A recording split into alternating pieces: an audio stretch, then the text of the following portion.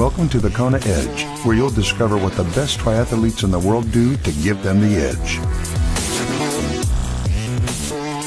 Welcome on to this edition of the Kona Edge. I'm Brad Brown, and it's awesome to have you on, and I get to share another cool story today. I love doing these podcasts, and today we head to Sydney in Australia to catch up with Jackie Foley, who's originally from Seattle, Washington. So, it's going to be an interesting chat, and we'll find out exactly how Jackie ended up in Australia and the triathlon scene down under. But that's coming up in just a moment. Don't forget as well that if you'd like to support the Kona Edge and help us keep the lights on, all you need to do is head over to thekonaedge.com/support, and by becoming a patron, you stand in line to win a half Ironman entry. All you need to do is text the word Ironman to 44222, and I'll send you all the details. For every $1 you pledge, you get one entry into the draw, and we give away one of those half Ironman entries every single month. It's valued at $350, so make sure you are in it to win it, because that's the only way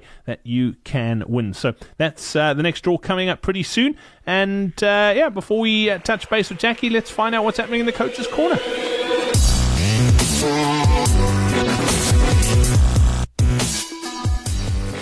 This is the Coach's Corner, and it's time to chat some coaching. If you need some help to get faster, or if you want to get stronger, we've got access to a network of triathlon coaches around the globe that are more than willing to help you out. All you have to do is head over to thekonaedge.com/coaching. If you own a coaching business, or if you're a coach yourself and you'd like to get a bit of airtime here on the podcast, all you have to do is head over to that same URL, scroll down to the bottom, all the details are there. It's thekonaedge.com/coaching.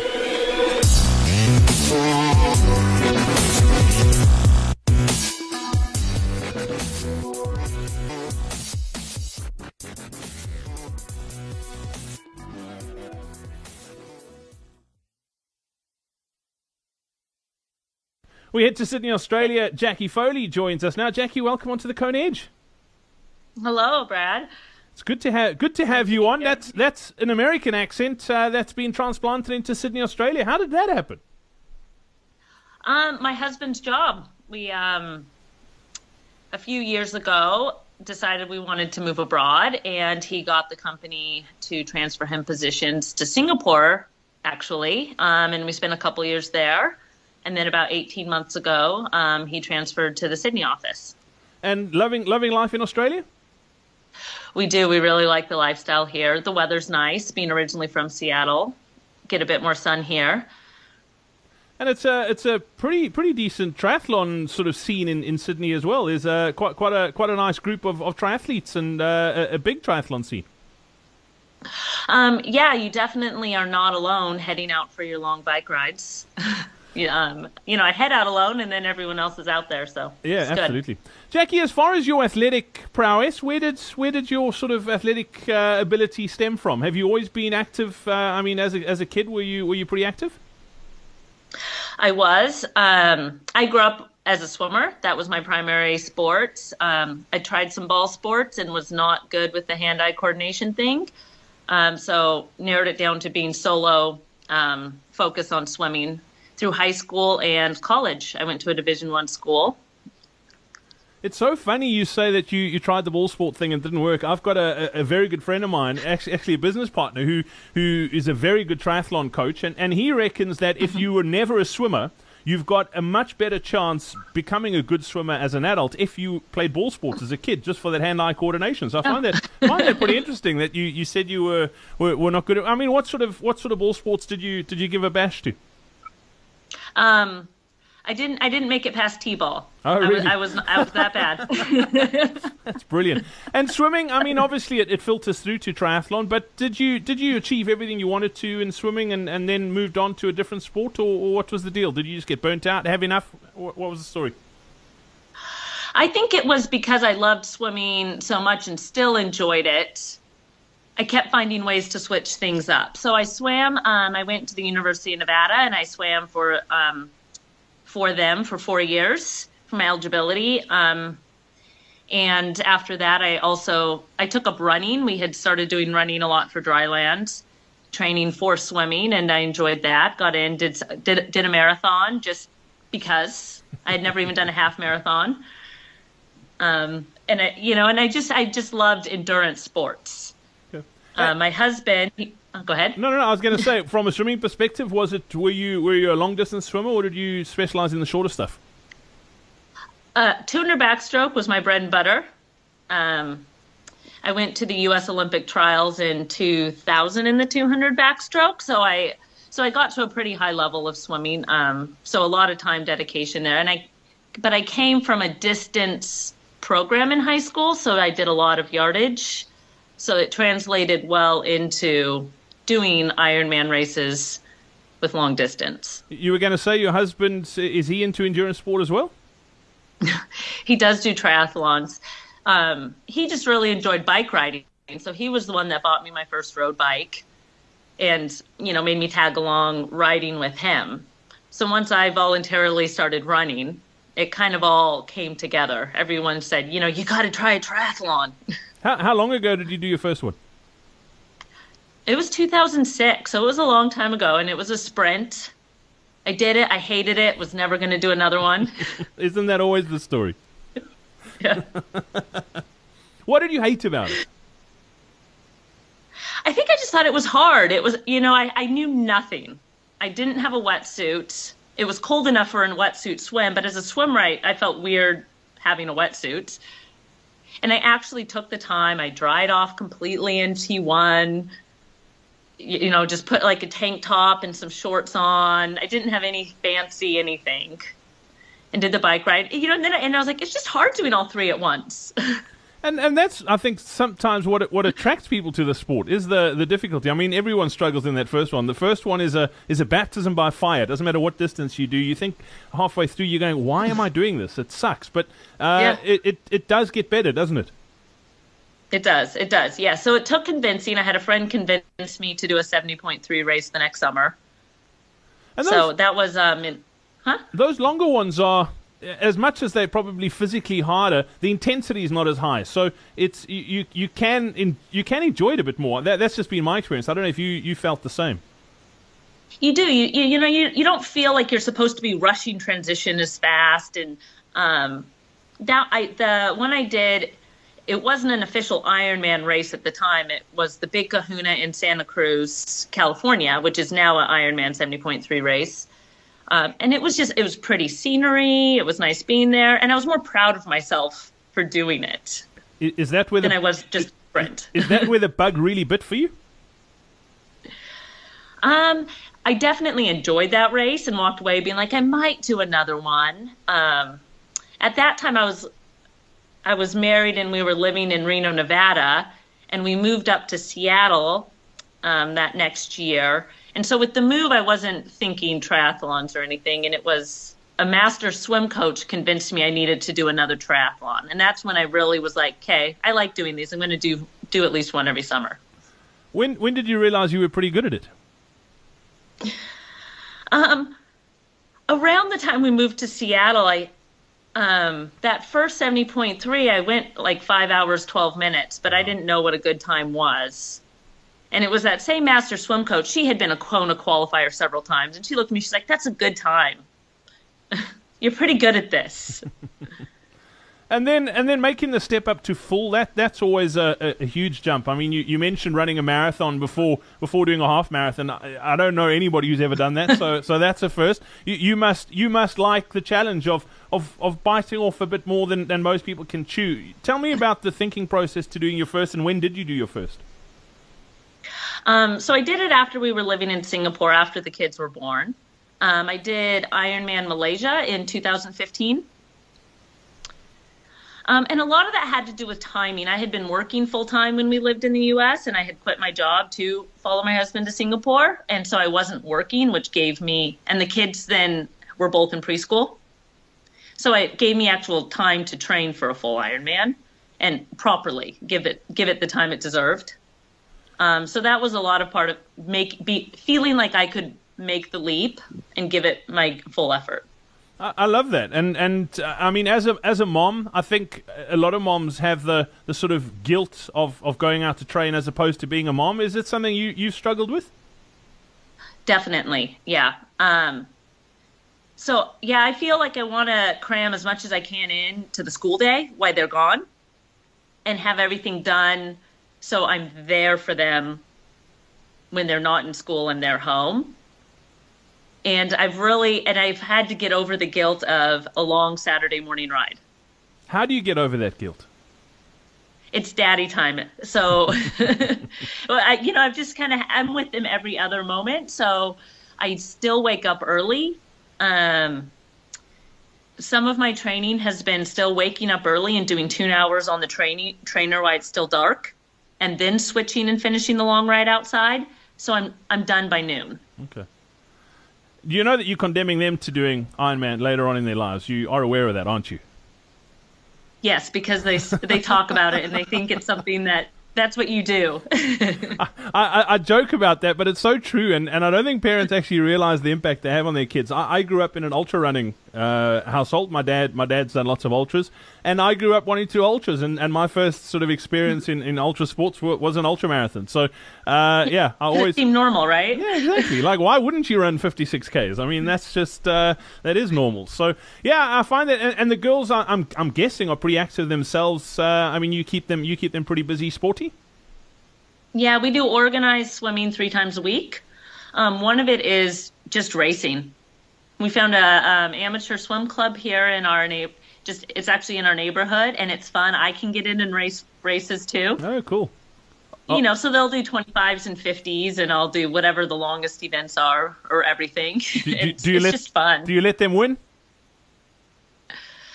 I've never actually been in a heat against them. My husband jumped in once, and that was when I learned my daughter got breaststroke from him, because I'm not a breaststroker. And he actually beat me in a breaststroke, and it killed me. Your competitive spirit, where did that come from? I mean, have you got siblings? Did you grow up in a household with brothers and sisters, or where did that? Was that just from the swimming and high school swimming? Probably a combination. I'm in the middle of 5 kids, so I probably was competitive as a sibling. And then you do train yourself to be competitive when you're doing a sport at a high level. Yeah. Are you still very competitive, particularly when it comes to triathlon and Ironman? Do you hate losing? I do hate losing. I find myself, if I train with someone else, I'll naturally kind of just start to race them, especially in the pool. I love that. When that first Ironman that you did in Malaysia, tell me about it. How did it go? Did it go according to expectation, time-wise, splits? Can you remember what you did? I can. So it was a non-wetsuit swim, and I was about a 55 on the swim. And that was good. It was being my first Ironman. I obviously didn't want to kill myself at the beginning, not knowing what a long day was going to feel like. And I had a coach giving me good advice at the time and not to go too hard on the bike. So I really was kind of watching the pacing, not to go out too hard. And I was good. I stayed consistent, and I was winning my age group, and I knew I was. So that was giving me some confidence. I went into the run. I remember feeling flat, but it was hot. And so other people were being affected by the heat. I think it hit 40 degrees during the marathon. Yeah. That's not Fahrenheit, I'm guessing. That's centigrade. Yes. Wow. See, that's incredible. I actually can't wrap my head around that. How hard is it, coming from a swimming background, to hold yourself back on that swim, knowing that is your sort of wheelhouse and you could almost do it with your eyes closed? Do you find yourself really reining yourself in, or not really?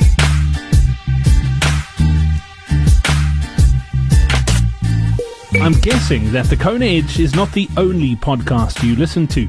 If you're anything like me, you probably listen to a ton of different podcasts. I think at the moment I have 10 or 15 go-tos that I listen to every single week. And if you listen to a lot of podcasts, at some stage you've probably thought about starting your own. Well, the good news is it's easier than you think. ThePodcastingAcademy.com is giving you the opportunity to get your own podcast started right now. The Podcasting Academy is a 21-day, step-by-step online program that will get you from zero to podcast in just 3 weeks. Right now, thepodcastingacademy.com is offering listeners of the Kona Edge a 25% discount. All you need to do is use the word Kona at checkout to qualify. Head over to thepodcastingacademy.com to find out more.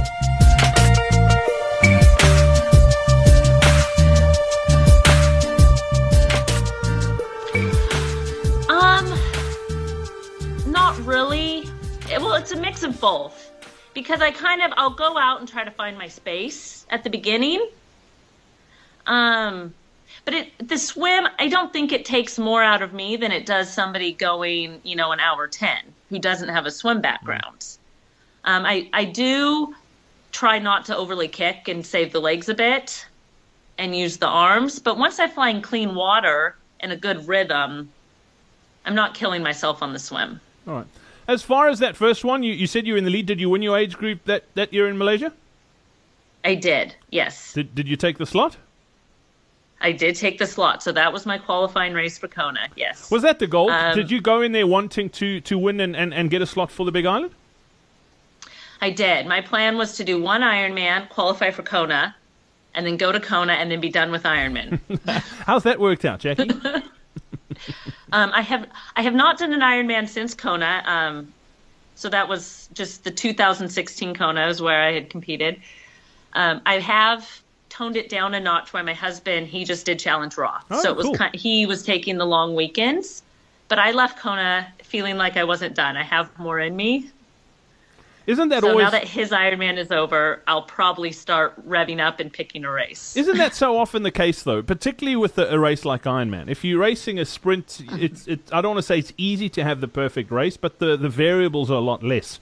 On an Ironman distance race, so much can go right, but so much can go wrong on the same day, and you never quite walk away feeling. Even that race in Malaysia, I'm sure if you look back on it, there's things that you could have done differently and changed and improved and tweaked, and I think that's how you get sucked into this thing, isn't it?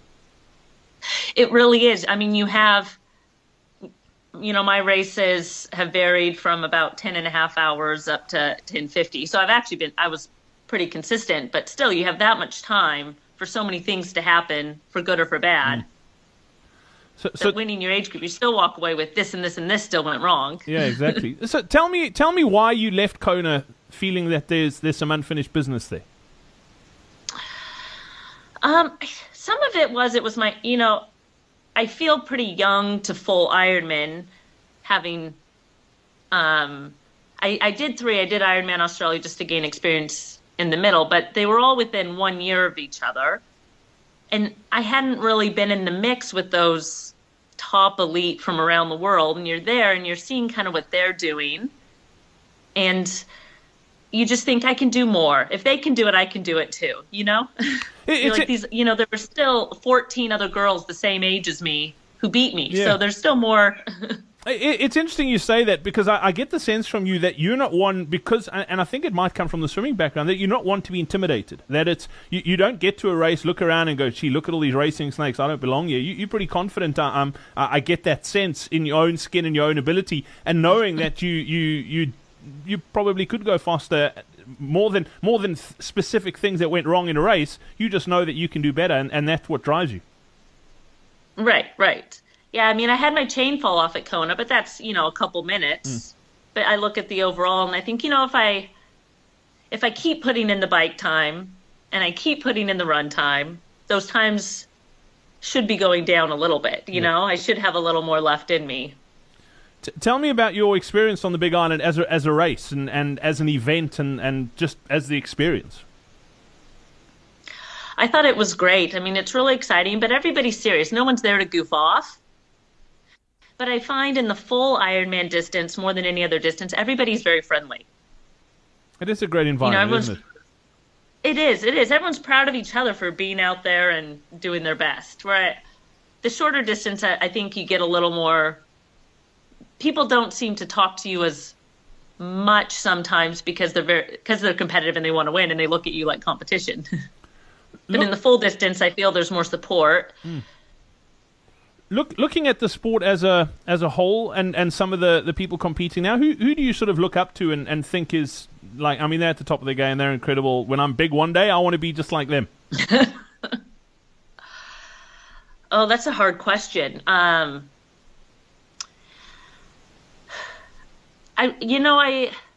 really admire those that, like, you see the professionals and the ones that are out there taking the time to do autographs and pictures and are still very humble to their fans. like Jan Frodeno, we saw out on one of our training rides. I was with a buddy of mine, and he was so happy to have a photo with us when we saw him on the side of the road and stopped and asked. And yet I saw Miss Shelley Jones out there with her Olympic gold medal in the expo area. And, she was so, you want to hold it, you can try it on, let's take a photo with it. And I just admire, those athletes that are just, they love the sport and they want to give back to the sport. What's still left for you to achieve in the world of Ironman? What are you, I know you said you were going to do one and then Kona and then call it quits, but that's not going to happen. We know that. But when you do eventually hang up the running shoes and the bike, and what if you look back on your Ironman career, what do you want to have achieved? I think I want to end feeling happy with it, and that I feel like I pushed to my full capacity. I finished and there was absolutely nothing left in my body to give. And I can't put a certain time on that because, every year I'm getting older, and it might be the same time, the next round at Kona, but I'll have felt like, wow, there's nothing left in the tank for Ironman. Mm. Tell me about how because I can't control anyone else, you can't put a place or a time necessarily on it. Yeah, absolutely. Tell me how you balance everything, being a wife, being a mom, having to do what you need to do, and those sort of responsibilities, and having a husband who's also into endurance stuff. I mean, that must be pretty tough. How do you balance life and training and family life and everything? Yeah, that's a good question. A lot of early mornings. I wake up early for a morning workout every day. I mean, I have the school time, but I think for the distance for Ironman, I also need to be doing something before they wake up, essentially. So right now I take a couple mornings a week where I get to go do a swim or run something outside the house. And then my husband has a few mornings a week where he gets to leave the house. And the mornings he leaves the house, I do a trainer ride. So that's, and I'll try to use the trainer ride time to do more intensity and intervals on the bike. And then during the school hours, I can do a second workout with the swim or run or weightlifting. Okay. As far as qualifying for Kona, I know you haven't been around sort of Ironman and Kona that long, but what do you think is the secret to qualifying to race on the Big Island? I think there's two things. One is...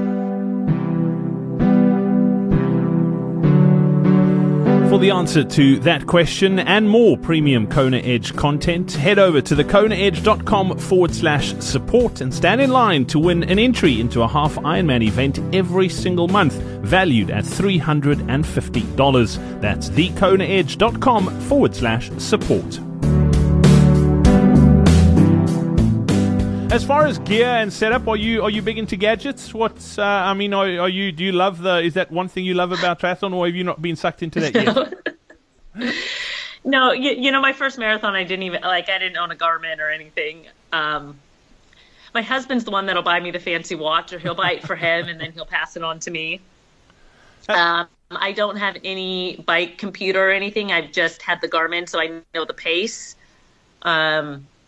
And I've done some training with some wrist heart rate, so I kind of have an idea. But when I've done my Ironman, I've literally just kind of known what time I'm at and pace I'm going, and nothing more. Do you think people So I've been pretty simple. Do you think people get too caught up on the gadget side and the numbers side and living and dying by those numbers and forgetting how to race on feel?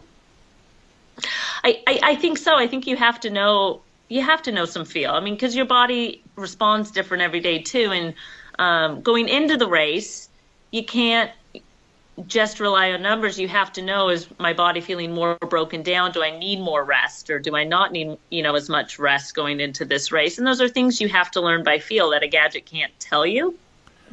Do you think the swimming's helped you with that? Because, there aren't too many gadgets that you can, yes, you can use a watch and it's going to tell you how much you swum and stroke rate and that sort of thing.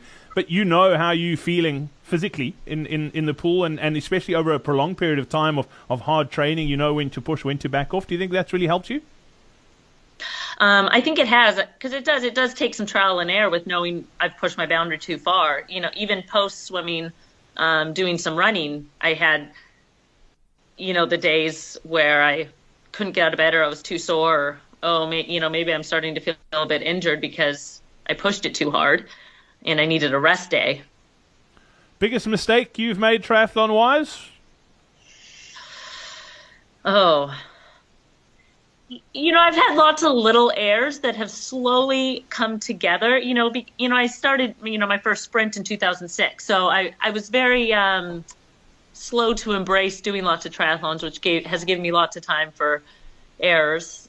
I started off not eating a lot in training and things too. I've had lots of being out on a bike ride and completely bonking because I didn't want to, I would want to be healthy, so I wouldn't want to pack a bunch of gels and sugary things. And I kind of had to learn that you got to do them for long rides. You have to eat some of the convenient foods. That's interesting. That I think a lot of triathletes end up doing that. That it's a case of they, particularly, and I'm guilty of this because I'm probably on the heavier side when it comes to triathletes is wanting to get the balance right of not eating too much and losing weight and being lean, but not feeling right for these long training sessions. I mean, that's a real struggle. That and is that anything that you've ever struggled with or not particularly? It is, especially when I jumped up to the full Ironman distance, because, that makes a difference in surviving a long workout is getting the nutrition in and making sure you're eating. So I really had to consciously think I need to get up and eat, a decent sized breakfast before I head out for the bike ride. And I need to make sure I pack with me and have some money in case I need to stop and buy more. And I started doing all calories in my water bottles and not just water. Yeah. It's quite I don't want to say it's scientific, but you've got to think this thing through, particularly when you get to the long ones. You can't just wing it. You've got to plan this thing. And I asked you about the balance, but your training, you've got to plan and really be sort of serious about that. Have you got help on the training? Are you self-coached? Have you got a coach? I had a coach for going into my first Ironman. And I knew I needed that. I'd never done an Ironman. I hadn't jumped up to the distance. I needed some advice. And we cut ties shortly after I moved to Sydney. The relationship wasn't working out once I had moved. But I took away a lot of good advice from my coach, and it was needed. And and I think it's good to make sure you're at least asking the questions or finding somebody, a training buddy or a coach to help guide you when you're starting off in triathlon or jumping up distances. You've obviously through your coaching, your swimming career as well, had coaches along the way there as well. What do you look for in your opinion? What makes a good coach, and what do you look for in a coach? What do you respond to? I think there just needs to be some mutual respect. I am someone who is gonna go all out in a workout. And this was, we talked about finding the balance with the fatigue and when you needed rest. And when I was in high school, I would sometimes put too much into workouts and, I was sick and I was still showing up to the point I was sleeping through my alarm because I was so fatigued, and it was the coach telling me, it's okay. You need to back off a little bit. So I think for me, I want to be able to fully trust my coach. And I want to be able to trust the workouts completely. And in return, he's going to have to trust me, too, that I'm doing the workouts. And I struggled a little bit in the Ironman because swimming, I saw my coach every single day. He was there giving me a workout, and he saw that I was working hard in the workout. And once you do the triathlon coaching, a lot of the workouts are given online. And so you only see your coach every so often when you maybe do a bike ride together or a swim workout together. So you really have to gain trust. Yeah. And that's, I think, the biggest thing. All right, fantastic. Well, Jackie, I look forward to chatting about the individual disciplines, the swim, bike, the run, and we'll chat some more nutrition as well at another time, but we'll save that for next week. Thank you for your time today. All right, thanks, Brad.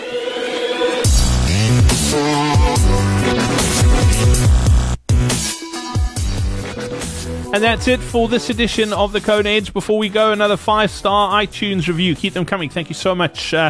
If you have left us one, if you haven't, I'd really appreciate it if you do. It just helps us get in front of more and more people. And today it comes from Petroland Man. saying a very informative podcast on triathlon. It's the best podcast I found that has great information for serious age group athletes. Thank you very much, Petroland Man. Thank you for your iTunes review. It is hugely appreciated. Until next time, from myself, Brad Brown, it's cheers. We hope you enjoyed this episode of the Kona Edge. Don't forget to connect with us on social media. Simply search for the Kona Edge.